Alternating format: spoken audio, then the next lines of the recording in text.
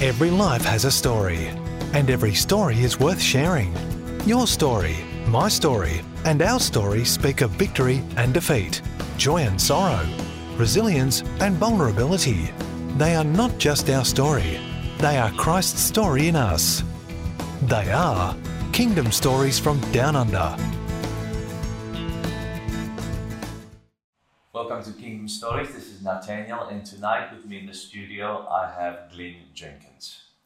He is one of the fathers of our city, a powerful, mighty man of God who has worked in many ministries and helped so many people, mentored people, worked with people in transition, built up ministries, and it's just humbling to be in his presence here tonight. And I can't wait to hear what he has prepared for us, just to simply share. I'm sure there's a lot to say, but let's just capture as much as possible tonight. Glenn, welcome to the show. Thank you. It's great to be here. You know, I love the idea of the Father's heart. And when I saw that on your bio, that you were connected with the Father's heart in New Zealand, I thought, this guy's apostolic. He understands the heart of God. And I think that transition that the Lord is bringing us through in this era is just beautiful. So certainly it's something that has really grabbed hold of me in the last 6 years in particular. Yeah. I watched a video from Bethel in 2016. A lot of things have happened for us since that year. Yeah. And it was a man by the name of Paul Manwaring. I know Paul very well. And he was actually speaking in 2015 on Father's Day. Yeah. Anyway, we were listening to it in 2016. Yep.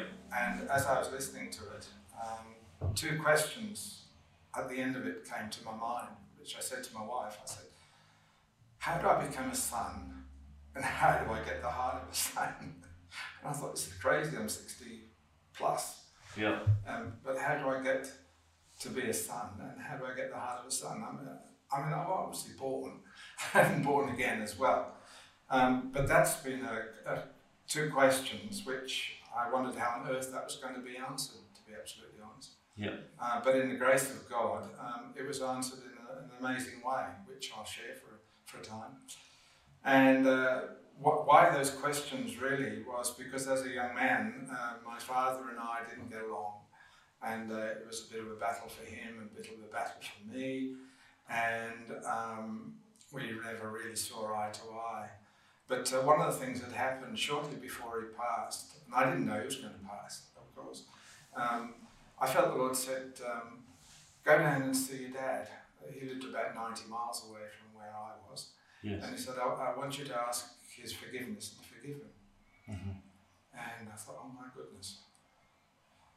Because really, in many ways, I think I now understand that I cut him off. And so he really didn't have the opportunity to father me at all. Yeah. And so I just became a person with just living my own life as I found it. And, I didn't have too much experience of life then, but you get all kinds of experiences when you don't know what you're doing. And I came to faith when I was 25. So you went to him? I did. I got in a car and I drove down to near Bristol in England. Yeah. And I sat in the car park and thought, do I do this or don't I do this? And I thought, well, I've got to do it. The Lord said to do it. So I knocked on the door and my mother was there. Oh, Glenn, you've come. Yeah. And then Dad came out of his room where he was almost, what I can say, he very rarely came out of his room.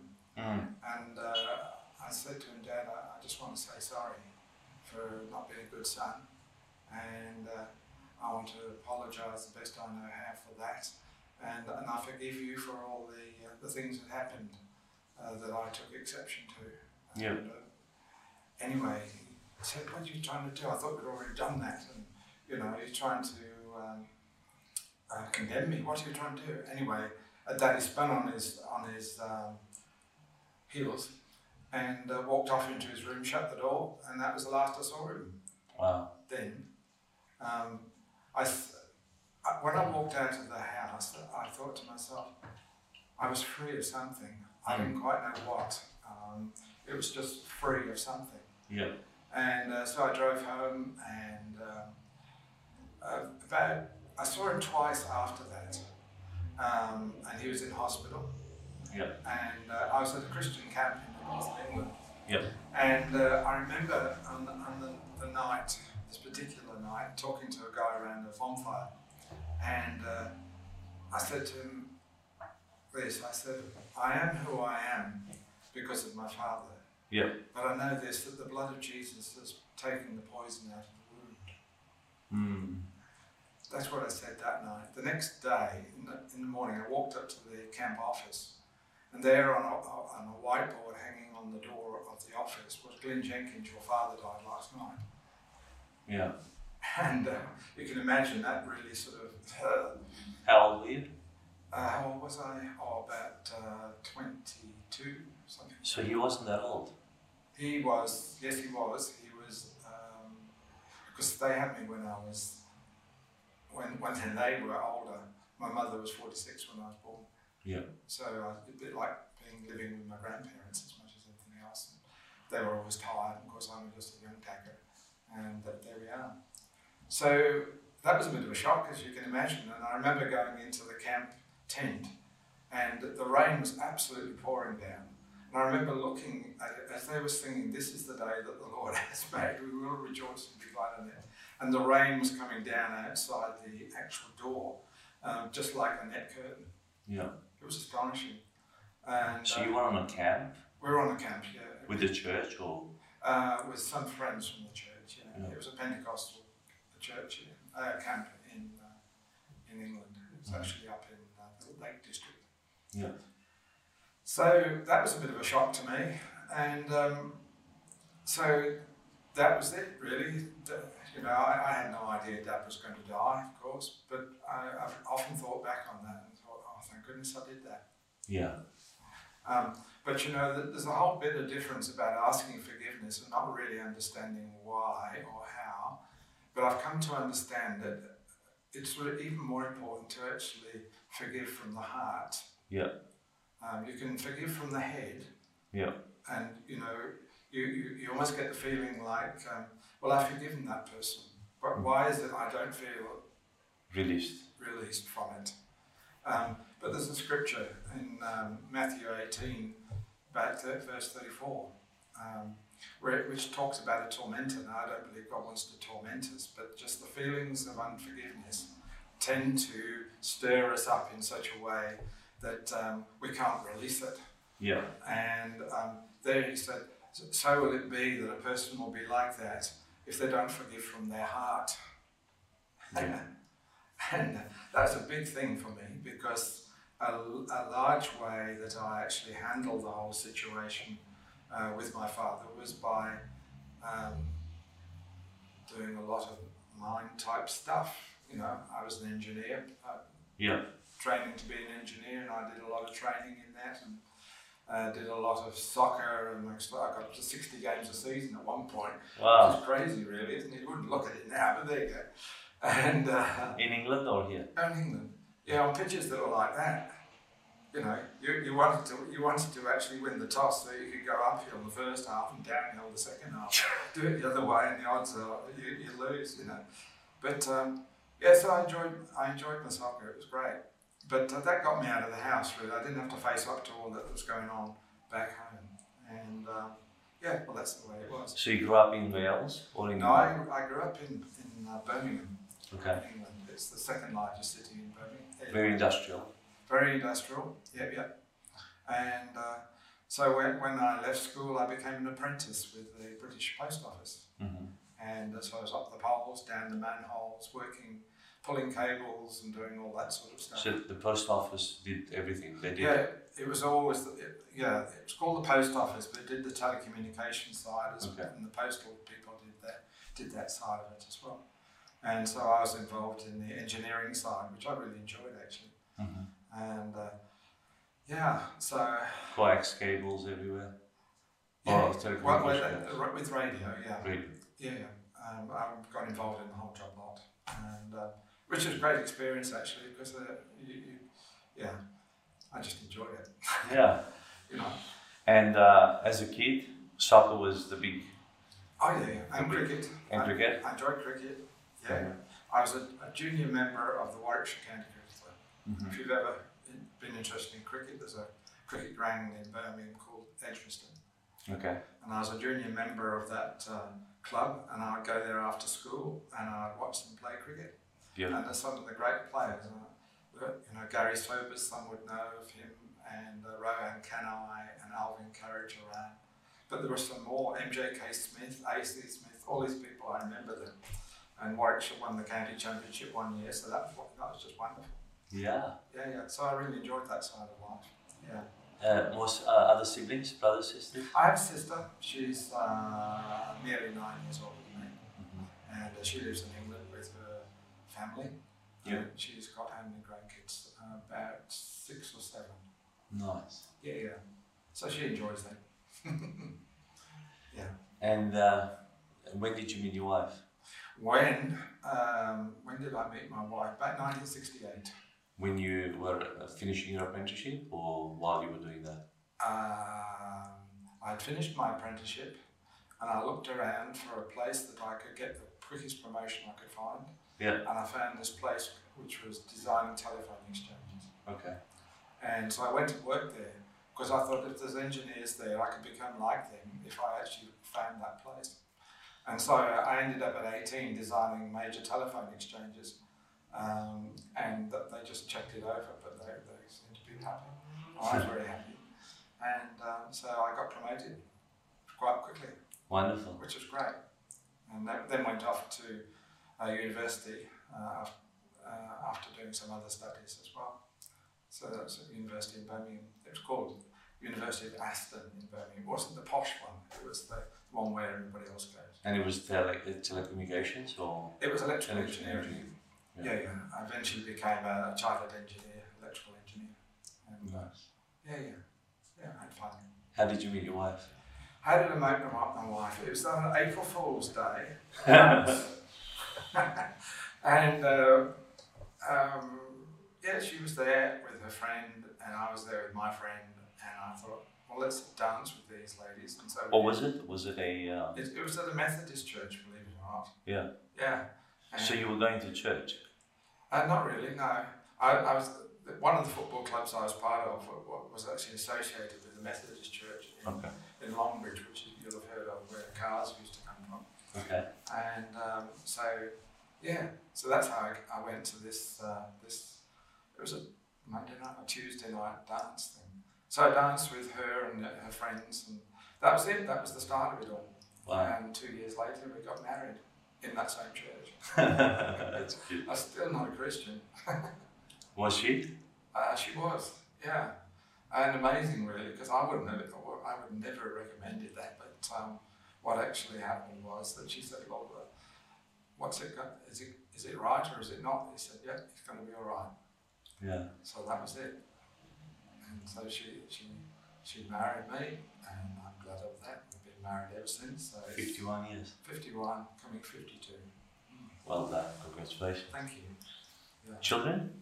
We have 3 children. My eldest one is 49 this year, then 44, a son, and another daughter who's 44. No, what is she? 42. And are they in Perth or? They're all in Perth. Yeah, they're all in Perth. And so you've got grandkids all? Got 9 grandkids. Beautiful. Yeah, we've got 4 grandsons and 5 granddaughters. Amazing. So it's great. What was your wife working? What was she doing at the time? My wife was at Teachers Training College when I met her. Mm-hmm. And then she finished that and we got married, and I finished my last year at uni, the first year we were married. And she started teaching at a secondary modern school in Birmingham. So what brought you to Australia? There's a long story. Have you got enough time? I'm sure we can jump through some hoops and get there. Maybe take the plane, not the boat. Yeah. Well, the reason why we came to Australia started one day when I was finishing a thesis. Okay. And I'd already said to Isabel, I said, look, why do you go to church? Because I wasn't a Christian, but we'd moved to a place called Bromsgrove, which is a country town outside Birmingham. and she decided she wanted to go to church. And so she went, and she came back home and said, will you come with me next week? So being the dutiful husband, I said, yeah, I'll come with you. And we got to the church the following Sunday, and it scared me stiff, to be honest. It wasn't what they said, the preacher. Yes. No, it was the relationship between the people. Wow, the love. The love. It was very real, and it scared me to stiff. I remember seeing a guy when they were Ellis on the steps of the church as I was coming out, and he was so smiling, wanted to get to know me, but me, being me, I just wanted to get away. Anyway, they really grabbed me and took hold of us as a family, which was great, because we just had our daughter. Yes. And our first daughter, and they just loved us. And there was one day we came home and found a box of chocolates and fruit and stuff like that on the doorstep. Nice. Yeah, I know who it's from, but there was no note on that, and that was just practical reaching out to us in love. And so for me, I suppose I started to be listening to what they were saying in preaching. Yeah. The voice of the people was much louder than what they were preaching, to be absolutely honest. And I remember thinking, this is starting to make sense. And anyway, eventually, I found out later that there was a group of them, about 6 or 7 of them, who were actually praying for me. Wow. Around the corner, on the same estate that we were living on, in this place called Armsgrove. They were all from the same church. Yeah. Obviously, they were praying for other things as well. Sure. But there was just this sense of I was being drawn in.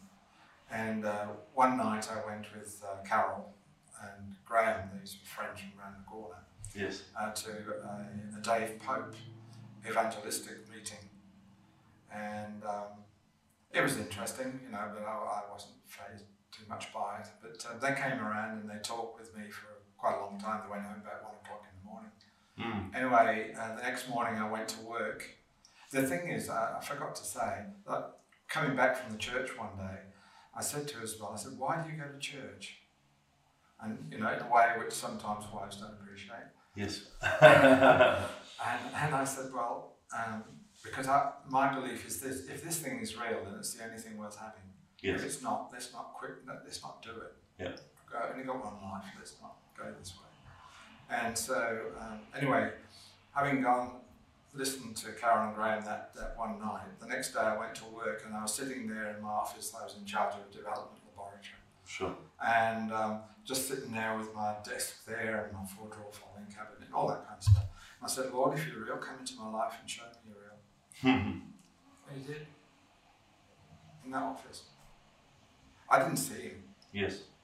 And one thing I found about spiritual things, it can change in you, and you know there's a change, but actually you can't explain it to anybody. No. You know it's happened. Yeah. It has happened. I can't explain it. Yeah. And anyway, Carol came around later. That's right, she was actually at home when I got there. And she said, in her Birmingham accent, what's happened to you? I said, I think I've asked Jesus into my life. She said, oh, he must have come then, mustn't he? So that was the start of a whole new way of living, really. He must have come. Yeah, it must have come. Yeah, so we ended up helping out with the youth group, and the church itself was well and truly on fire. What church was it? It was Baptist church. Baptist church, nice. Yeah. Did you get baptized? Yeah, we were Immersed? Yeah, absolutely. Why not? Might as well do the whole lot. Yeah. Both of you? Or she had been before? She had, but she got baptised at the same time. Nice. Yeah. So that was just, it was great, really. And so I got very lively in that whole thing, and I played the guitar, so we really enjoyed, we had a group, and I used to go to folk groups and folk clubs and things like that and play the kazoo. And of course the people that were in the church were a little bit more musical than that. They were very good musically, but I was a little bit of a sort of jammy, you know. And I remember becoming a part of this group, which they were going around to various things, and I got the kazoo out at the end of one, and they were not thrilled by that. They were not thrilled by that. I enjoyed it. Yeah, because I think music's there to be enjoyed. Nice. Yeah. And Australia? Australia, what brought you here? Yeah. Well, let me just keep on going then. Yeah. Got filled with the Spirit about a year later. In a Baptist church? On a train. I'd almost given up the Christian faith because I said, if this is all the power there is in it, there's not enough. And a lady walked up to me about 3 months earlier and said, I believe the Lord wants you to read a book called None Can Guess by Michael Harper. None Can Guess? By Michael Harper. And read the 4th chapter called Water into Wine. She said, I have no idea why. Anyway, cut a long story short, I was going to a management course the following week. Yep. So after I said this is not enough for me. And I managed to get that book. And I was on the train reading this book, and it was about a man on a train reading a book. And so I was reading it, and it got to this 4th chapter, and I thought, this is such a dull, boring book. But as I was reading it, some words of scripture absolutely jumped out at me, and I just knew I was filled with the Spirit. Just as the train was going through this Watford Junction railway station, about 100 miles an hour. You know, all the other people I was working with were over there, and I was over here, just having this hoedown with the Lord, you know. Not speaking in tongues, I just knew it. I've been touched. Yeah. In this train. Anyway, went down to, it was down in the south of England, a hotel right on the coast. And the last night of the course, I was absolutely pie-eyed drunk. Because that was a problem I had as a Christian, was I used to do a lot of drinking before, and I still had it as a Christian, and I'm a bit ashamed of it, really. Yeah. Anyway, the last night of the course, I am going into the Australia bit, okay? That's fine. Last night of the course, I was pie-eyed again, and I walked up the stairs to my room, and as I opened the door, I suddenly became stone cold sober. Wow. And realised that God had actually blessed me so much, and here I was before a great and almighty God, absolutely can. But that was it, and I said, Father, never again. I'm not going to touch another drop, and I haven't. Praise God. That's 1974. Wow. Just like that. Yeah. Amazing, isn't it? And instant sovereignty. Oh, absolutely. A few weeks later, I spoke in tongues, and so there we go. So what happened then was that I was finishing this thesis, and I heard the voice of the Lord for the first time in a very real way. He said, I'm going to do something new in your life when you finish this thesis. I thought, good. Not used to hearing the Lord in the Baptist church quite like that. And anyway, about 2-3 months later, we were asked to put up 2 people who were part of a team going from the south of England to the north of England. And we had to pick them up at the prayer meeting on the Friday night. So I went up to the prayer meeting. I wasn't normally going to prayer meetings on Friday nights. And as I walked towards the meeting, there was such an anointing. That's what I call it now. Yes. I didn't know there was. All I heard was this music. It was so tremendous. And there was a team of people there, and I'd never seen such life in my life. Yeah. It was amazing. And the guy who was actually the leader of the team, he was from Australia. Mm-hmm. And he was just so full of life. I was really fearing for the chair he was sitting on, because if you're not careful, you break that thing. And anyway, there was such anointing. God loves me, and I love you, and it just went on. The whole singing thing. Anyway, he got up to speak, and he's speaking with great anointing. I know that now. I didn't know then. There was a great power. And anyway, he prayed for this lady who I knew, who also was a reasonably new Christian. And she fell on the floor. And I thought, oh my goodness, what happened there? I was not used to that. So I stood up, and I fell on the floor. Yep. And that was the start of a whole thing for me. Mm. That night, my life changed. It literally changed. There was an impartation to my life that night that came, and I can't deny it. I've written about it. I've talked about it. it was like the Word of God went from black and white to total colour. My vision moved from being very narrow because, you know, if you've written off your dad, you have to look after yourself. Hey, you self-protect. Yes. And so your whole vision gets smaller and smaller and smaller. But actually, when God actually says, "I'm your protection," it's amazing. Your vision can go so much wider. Again, much wider. Much wider. 360 degrees it became. Yeah. Absolutely. And the third thing that I got to really enjoy was the fact of the anointing. I had no idea what it meant at the time.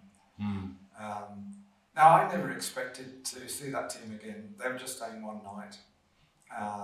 The next morning I went round and thanked the team for being here and really enjoyed it. Never expected to see them again. Yeah. And what actually happened was the Australian contingent carried on and went somewhere else, but the rest of the team who were from Vancouver in Canada came back. And so we had some more meetings and they helped us to understand what we'd gone through. And at one point I asked the new leader of the team if they minded if I prayed for them. And I prayed for her and she fell over. I thought, wow, this doesn't happen in the Baptist church. Apart from in They didn't kick you out? the Baptist church. No, they sent us out. Oh, same thing. Yeah. No. Anyway, so that's what actually happened at that point. And the next year, well, I got this thing where the Lord said, "I want you to be in Canada the last 2 weeks of March, first 2 weeks of April." This would be 1976. I had no idea why. And all I could get when I asked was gifts of the Holy Spirit. Gifts of the Holy Spirit. Okay, I know nothing. And it's very clear. And there's a whole lot to the story of how we got there. I've written it in my book. And all I know is we flew from London to Vancouver. And when we got to the airport, the folks were part of this team that had gone. Yes. And they said, "Look, there's an all-night prayer meeting at the church. Do you want to come?" Straight after flight. Now, the one thing that had happened in between the team and us going on this was Isabel and I had sat there on our settee and said, "What are we going to do?" Yeah. Because we were just full of it. You know, it was like a bomb waiting to explode somewhere. And so let's pray. And all we got was, "You have a vision and I'll show you in Canada." Wow. So, got to Canada, went to this all-night prayer meeting, walked through the door, and guess who was preaching? This bloke who had been in Bromsgrove the year before. Wow. He'd come from Australia, we'd come from London, and here we were. British Columbia. British Columbia. From two sides of the world Yeah. to the one. At the end of the meeting, and I mean, his preaching was absolutely amazing. It was just wonderful. Anyway, he walked up to me at the end of the meeting. Don't know whether he remembered me or not. And he said, "But yea, thou hast a vision to be shown within a few days." Spun on his heels and walked out the room. Oh my goodness me. And anyway, we went to all the meetings that he was involved in, and because I played the guitar and had taken it with me, and I played it as far as he was concerned with anointing, I started to do a lot of the worship leading for him. And we went with him to Toronto and became worship leaders for his team in Toronto. And the modus operandi of his ministry was he would teach on the gifts of the Spirit in the morning, and he would minister at night, evangelistic outreach. And so we worked with him there for 3 weeks in Toronto. We saw some amazing stuff. Amazing stuff.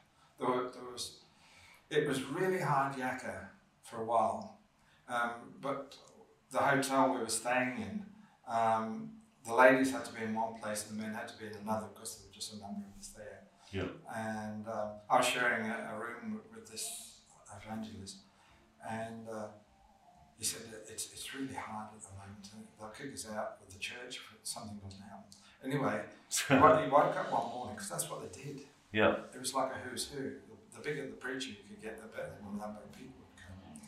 And anyway, he said, Lord's given me the key today. It's been like the Lord's been playing chessmate with the devil, and today he's checked him. Yeah. So anyway, I thought that's interesting. Got to the meeting, and there would be about 150 people in the meeting. And at one point, there was a lady down the front, and he said, have you ever moved in the word of knowledge? No. Would you like to? Yes. So he prayed for her, and she had a word of knowledge. There was somebody in the meeting who had an amount of money around about $100, just slightly more than $100. And there's a need for that. So I thought, oh, we'll get the hat out and go around, you know. Yeah.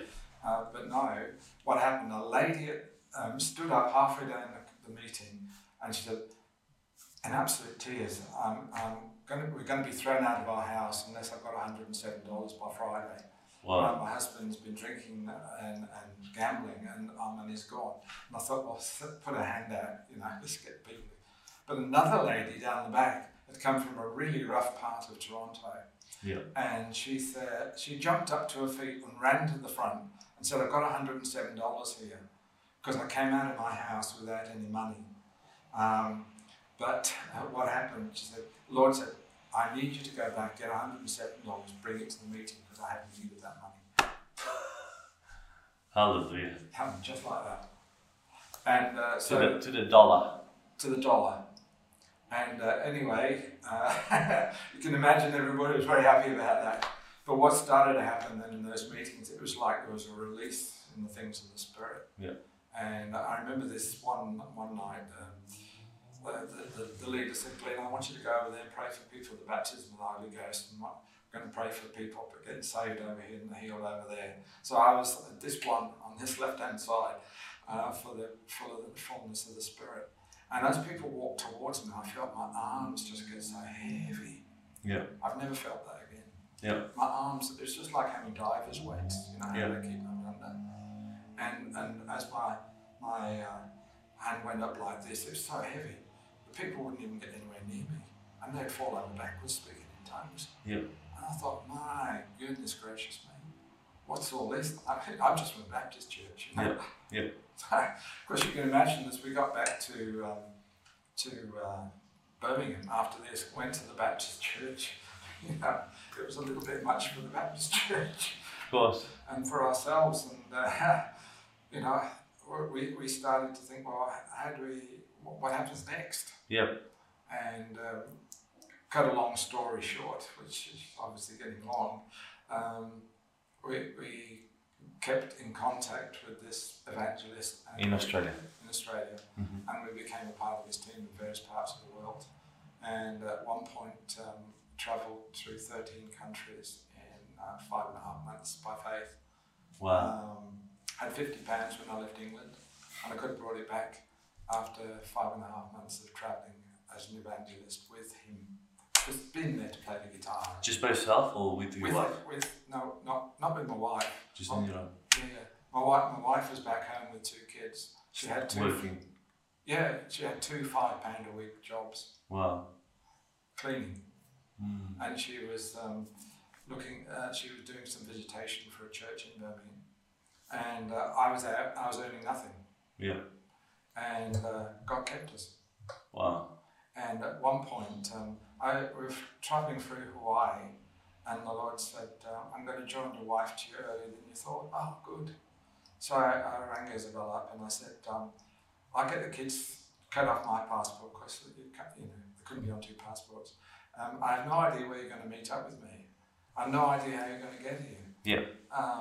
But you are. So she put in for I think probably a good idea to meet up in Australia. Hmm. So she applied to the Australian embassy in England, and on the Monday she got the visa back in her new passport, and no money. On the Wednesday, £2,000 arrived. Whoa! And she was in Perth a week and a half later. Praise God. And that's while you were still in Hawaii. Well, no, I was in Guam or Tokyo or somewhere. Yeah. And I just arrived in Perth on the 1 day week, and she came a week later. Nice. Oh, yeah. And that really happened to us. You know, I can hardly believe it. I mean, I was earning nothing, she was earning next to nothing. Yeah. And God just did it, put us together, brought us here to Perth. Then she was sick here and needed treatment. If she hadn't been here, I'd have had to have gone back home. And I believe that's when the Lord called us to Australia. Yeah. That's how everything just Fell into place. Anyway, I went travelling on my own across Asia. I left the team here. Yeah. And on my own went through various places like Indonesia and Malaysia and Bangladesh and Nepal and Sri Lanka. Right back in England on a Tuesday, about a week earlier than I I was just tired after 5.5 months. We had no idea what we were going to do next. So on the Friday night, we prayed and said, Lord, what are we going to do now? And I had no idea. The next day, 2 people came and they said, would you consider the pastoral evangelistic oversight of our church? Straight out of the blue. Here in Perth? No, in England. In England. And so that's what we did for 2 years. Yeah. And in that church, which was an evangelical church, not Pentecostal, we saw a great revival. We saw a revival in that church. It's in the city centre, well, not city centre of Birmingham, but it was an inner city suburb of Birmingham. Yeah. We saw many people come to faith, many people filled with the Spirit in this evangelical church. It was a good evangelical church, but it was a tremendous sovereign work of God, and we're so privileged to be there. And so we left there. We were sent out by our Baptist church, because they'd helped sponsor our Bible college. We went to Birmingham Bible Institute for about 1.5 years and did an awful lot of travelling in Israel as well as other places. Nice. Yeah. I must tell you this story about Israel. We were in Vancouver. Well, I was in Vancouver. Israel back in England. And somebody had this outrageous statement. If anybody who wants to go to Israel will stand in the middle, God will provide for them to go. So you stood up? I stood up. And I really got this, I'm going. And went home, told Isabel, she said, sounds great to me. But the thing was, nobody in the history of the Bible College had ever gone out in term time, in 25 years of the history of the Bible College. And so we invited the vice principal to come round, and he said, well, what is it? Come on, spill the beans, bloke. And so I told him, and he said, well, it's never been done, never been allowed. But he said, look, the kind of ministry you're associated with, I'm happy to make a concession. I'll give it to the staff. So before the staff meeting on that particular day, I was praying. And you know what? I got absolute faith. Just the burden left. I thought, my goodness, I've got it. And anyway, that's what we did. So we went to Israel, and part of the team, there was a lady by the name of Ruth Heflin, you may or may not have heard of her. She had a real burden in the ministry in the nations. And we had meetings everywhere across the Middle East, from Athens through to Jordan, Israel, and Greece. Wow. Yeah, that was great. So anyway, where was I? So we ended up coming to Australia. So that was, so we had some friends here in Perth, so we arrived Easter 1981. With very little baggage. We never expected to be here any length of time. And the children came as well? The children came. Yeah. We had 3 children by then. So one was 8, next one 4, and the littlest was 1.5 years. And so somebody moved out of the house and let us live in their house for a while. Somebody gave us an old bomb as a car to get around in. And we had no money, no income. The British wouldn't give us money because we'd left. The Aussies wouldn't give us any money because we'd only just come. So we were just saying, Lord. And it was tough. And my mum would send the occasional £50 cheque. Nice. And but that really didn't go much. No. Then one afternoon, the Lord said, go and have a look in the letterbox. So I went to the letterbox, and there was 3 $20 notes wrapped up in newspaper in an envelope. And that kept on coming for about 3 months. Wow. Until our whole situation changed. You know, Jehovah Jireh, tell me about it. So that's where we came to Australia. That's how we came to Australia. Wow. you can see why I needed a bit of time to tell you that. That's fine. I mean, the miracles that God has done in your life are just amazing. It is amazing. How did we only came on a temporary residence visa. Yeah. And then we spent a time here in Perth. And then I just felt the Lord say, go to Canberra. Mm-hmm. Canberra, there were 4 places that I felt were turning points for our lives, significant turning points. One was Vancouver, and it was slow. Yep. Canberra was the second one, Poland, Warsaw in Poland, and the third one is Finland. So those are places. So Vancouver was certainly a turning point for us. And then we went to, I went to Canberra. Yeah. Full of, and it was like a week of walking in the Spirit. I had no idea what I was going to do next. But there were just this little hint, so I do this and I do that. I just spent a week doing that. And there was a scripture that came up, when I opened the door, I opened the door. When I shut the door, I shut the door. That's very clear. And just this one day, I thought, I don't know why I did it, but I went into the Telecom Australia office and was talking to them. And they said, in Canberra? In Canberra. They said, we actually don't have any jobs. But tell you what, we'll create one for you. And you have to be prepared to become an Australian citizen. Well, permanent resident. Yeah. And I hadn't even thought about it. And I said, okay. Yeah. So I flew back to Perth and ended up... Sorted out your citizenship or your permanent residence? Permanent residence. I remember sitting at the immigration office. We were sitting there as a family because it was quite hard to get these things. And this guy walks in with the folder and he sits down, looks at this, opens this file, job offer from Telecom Australia, application, shut the thing, said, what should we talk about? That was it. Yep. We got permanent residency of Australia. Just like that. And my mother, who was over at that time, she was 81, yes. She paid for the fee. Wow. I thought, I'll tell you what, if you're 81 and you're paying for your family to disappear. But she came over 4 times after she was 80. I had the opportunity to go back on the money she'd saved for the 5th trip back here when she had an operation and never recovered.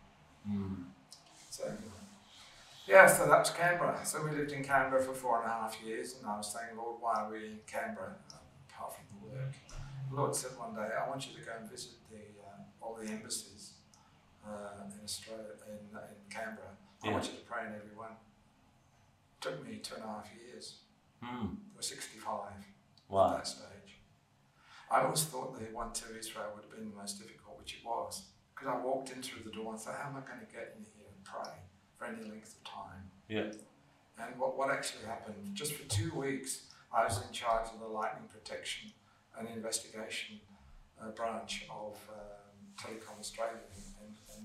So that opened doors. And somebody had their hand on their telex machine during the lightning storm, and they got thrown across the room, and so we were called in. Nice. So the team came in, and I was talking to the ambassador about what happened, and I was praying under my breath all of the time. I thought, God, you're so good. Hallelujah. Only 2 weeks. It was fun. Yeah, it's fun. It's fun walking like that. Yeah. Yeah. And then you came back here. Well, there's a whole story to that as well. If you're interested in that. Well, what would you like to share with our listeners? Okay. Well, in Canberra, I met, because we really wanted to be involved in mission. Yes. And I've had that call in my life for many, many years. And the church we were in, the pastor said, I believe in people getting saved, but not in overseas mission. It's Australia only. Yeah. And so I said to the Lord, well, Lord, tell you what, Lord, you're going to have to change that bloke. But by the 30th, 31st of October, I'm going home, back to England. Yeah. I don't know why I said that, but I did. You wouldn't believe it, but either the 30th or 31st of October, this pastor rang me up and said, would you take a team from here, this church, into Asia on behalf of our church? Beautiful. I want you to lead it. And so I did that, and we were with a group called in Indonesia called KKI, Gereja Kemenangan Iman Indonesia.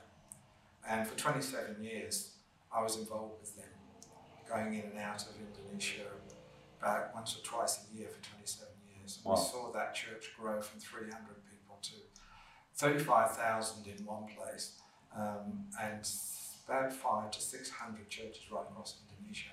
My word. Yeah. That's massive. And I saw it happening. I was part of it. Nice. I was doing this training of it, part of it, not Yeah. you know.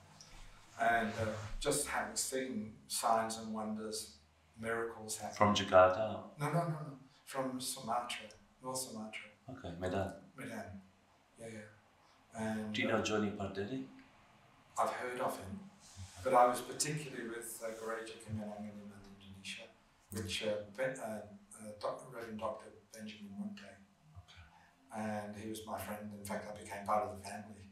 Nice. Because they like that, aren't they? Yeah. When you make relationship with people, you're part of the family. Nice. So I Lake really- Toba, Oh yeah. Batak people. Love the Batak people. Love it. Yeah. They're fantastic people. Really love I've done quite a bit of ministry in Indonesia, so I'm familiar with those them. places. We probably, you were probably there long before my time. 85 was when I Yeah. first went there. Yeah. And the amazing thing to me is that this group, this church, was so evangelistic. They really were. And they were seeing something in the order of about 300 people saved every week. That's amazing. Now, when you consider how do you get 300 people saved every week, let alone enough people to have that kind of Yeah. hook, as it were. And discipling and integrating them in the family, Absolutely. church family. Absolutely.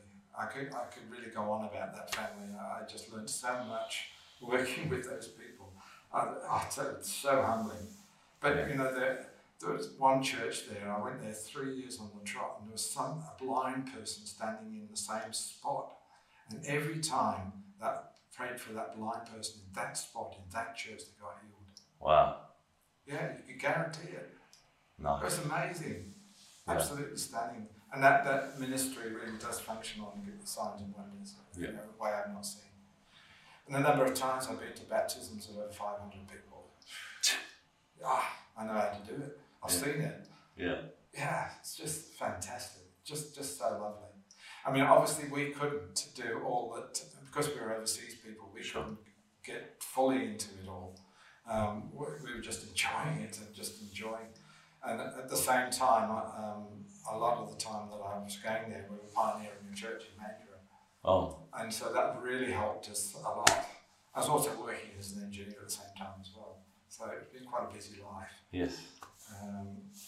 And the church is still going today. It's called, what's it called? Elevate Church, something like that. Elevate. Yeah. And Beautiful. they just knocked out all the walls so that they can get more people in there. So it's still going. We started it on 88. What was it? On like 1st of May 1988. And it's still going today. Beautiful. Got its own building, and we rejoice in it. Nice. Yeah, it's nothing like pioneering a church to sort you out. With all the different. Anyway, so Where are you today? What are you doing today? what are we doing today? Well, I started on the father heart thing. That's big to me Yes. because I found a lot of keys to what it means to have the heart of a son and how to become a son. And that to me is huge. I've discovered very clearly that I'm a son of God. I don't mean to say the son of God, One. but in Romans 8 it talks about the sons of God. Yep. And I'm very aware that I'm not just a disciple, I'm not just a servant, but I'm actually a son, even as Paul. I could never understand it why Paul, he was sure he'd been called to be a minister and a witness, but he was so glad to be called a son. I could never understand it. But I realise now why. Because he was just, it was his father. Yeah. Going to be with father one day. And it's not going to be a fear thing, it's going to be an absolute love thing. Yeah. And we've sensed this incredible love. How can John write about God is love without experiencing it? Yeah. He didn't write that as a theological thing. He Yeah. wrote it because he experienced it. Paul wrote it because he experienced the sonship. Yep. But I also realised that for Jesus to be the Son of God as he was, he had to have a relationship with his Father. It was so close. In fact, it wasn't just close. Father, Son, and Holy Spirit. They're not three people. Well, they are, but you know what I'm saying, the Trinity. But just the understanding that for us to have a relationship as close as we can to the Father means we can become real Christian. Yeah. Yeah. Without that, are we really a Christian if we don't recognise we're a son, just as Jesus was to his Father? That's what I understood about the whole thing of needing. How do I become a father? How do I become a son? Like Jesus was a son to his Father, where he said, "It's so good to do what the Father desires." But I see the Father. Yeah. What the Father desires, the will of the Father. Yeah.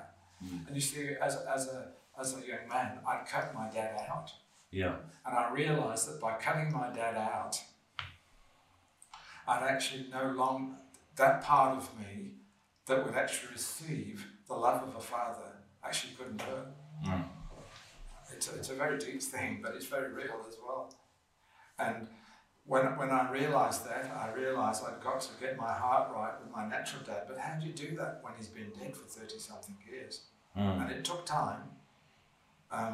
But let me just go to the crux of it. Yes. There was one day in the Lord where I understood that I needed to have mercy for my mum, and I needed to have mercy for my dad, for both of them, because I knew that whatever the problem was, that I was going to forgive them anyway.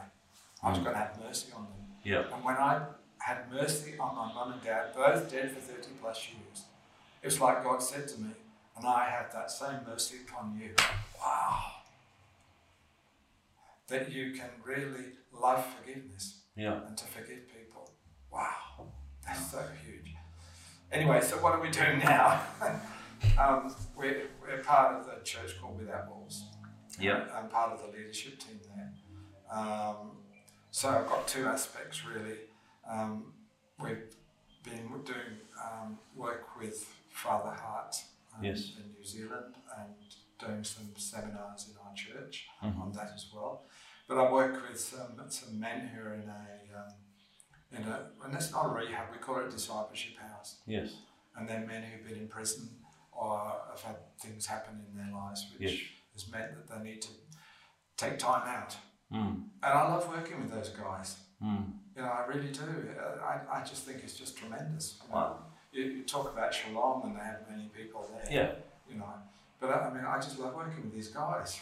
Yeah. You know, I would have been like them, but fortunately I didn't do what they did. Yeah. I would have been exactly the same. Yeah, probably worse. Well, I remember myself walking because of my relationship with Dad, I remember one day walking down the street and I was so angry. I think if anybody had crossed me at that point, I would have probably done something. And the anger, the depths of the anger that was there, is no longer there. Praise God. What would you like people to remember you by? What's the legacy that you're building to live on for generations to come? I think it has to be in regards to intergenerational care and love. I think that's the best hope that we've got. Malachi 4 verse 5 talks about the restoration of the father's heart to the sons and sons to the father. That would be the biggest thing as far as I'm concerned. The other scripture that goes with that is Ezekiel 36, where it talks about the softening of the heart. Those things to me are just paramount, because when your heart is hard, it's so difficult to forgive people, to work with people, to hear from God. Yeah. All those things, you can't do it. Yeah. And so how are you going to forgive your children are blocked off to you? Yeah. And my heart was that way one time. But you know what? One time, I was in my quiet time one morning, and this is so significant for anybody that wants to walk this walk in a way. And I was just praying, and I saw my heart come from behind my mind. Yeah. And I said, I can see my heart come from behind my mind. This is a vision I was having. I saw my heart come from behind my mind. And I felt the Lord say, now you give me your heart. But I've already given you my heart. Give it me again. Yeah. And so I did. And for about a year after that, I was a bit like a wild rumpy. Because I protected my heart with my brain. Yeah. It's my own self-protection. But now I was just letting God be my protection. And to me, I had a hard heart, but he softened me. Yeah. Hallelujah. That's what the whole point of the gospel is about, that we can have a soft heart, in my opinion. Because you can't really love if you've got a hard heart, with a soft heart. Yeah. Beautiful. So that's what my legacy I would like to be. I love my children. I'm so glad to have them. Yes. I'm so glad to have my 9 grandkids. I'm so glad to be able to work with the people in our church. Many of those people have been scoundrels. Yeah. And, they just do what they do. And there's a fair percentage of them in our church in that way. But, it's an absolute joy to work with these guys. Yeah. They're so hungry for the things of God. So hungry. It's just ridiculous how hungry they are. They come up with these wonderful revelations. This is what I'm saying. One guy the other week, he said such and such. He said, well, I can't explain it. And I said, guess what, mate? If you can't explain it, you've got it in your heart. What God's actually going to show you it over the next weeks and months, what it is you've got. And that's yours. Oh, that people could get it. That's so beautiful. They're funny people who get that. Glenn, I'm wrapped. I love just hearing your stories, and I think we could sit here for hours just unpacking and unpacking. But I'm just blessed, and I'm sure our listeners and our viewers are blessed by the heart that you have and the energy that you have to share the heart of the Father. Thank you so much for joining us for this amazing interview. And maybe you need to forgive somebody. Maybe you need to be a true son or daughter. Maybe the Lord has put it on your heart to go and say, I'm sorry, and restore that relationship with your folks. And once you're a son and you have that identity sorted out as a son or daughter of the living God, maybe then you can step into the fatherhood and motherhood and bless others who are on the journey as well, so you can father them with the Father's heart. I'm sure you love this content, so please subscribe, share, talk to others about it. Come back again to Kingdom Stories from Down Under. Look up Glenn Jenkins as well in his books. What are the books called? Roots, and Wings. Roots and Wings. Routes, actually. R-O-U-T-E. Routes. Yeah, Roots, Routes and Wings. Roots, Routes and Wings. Yes. All right, look that up and hopefully you get a copy of it. I'm Nathaniel Costilla. This is Kingdom Stories from Down Under. Thank you for joining us on Kingdom Stories from Down Under. We'd love it if you would subscribe, rate, and share these stories with your wider community. And remember, every story is worth sharing, including yours.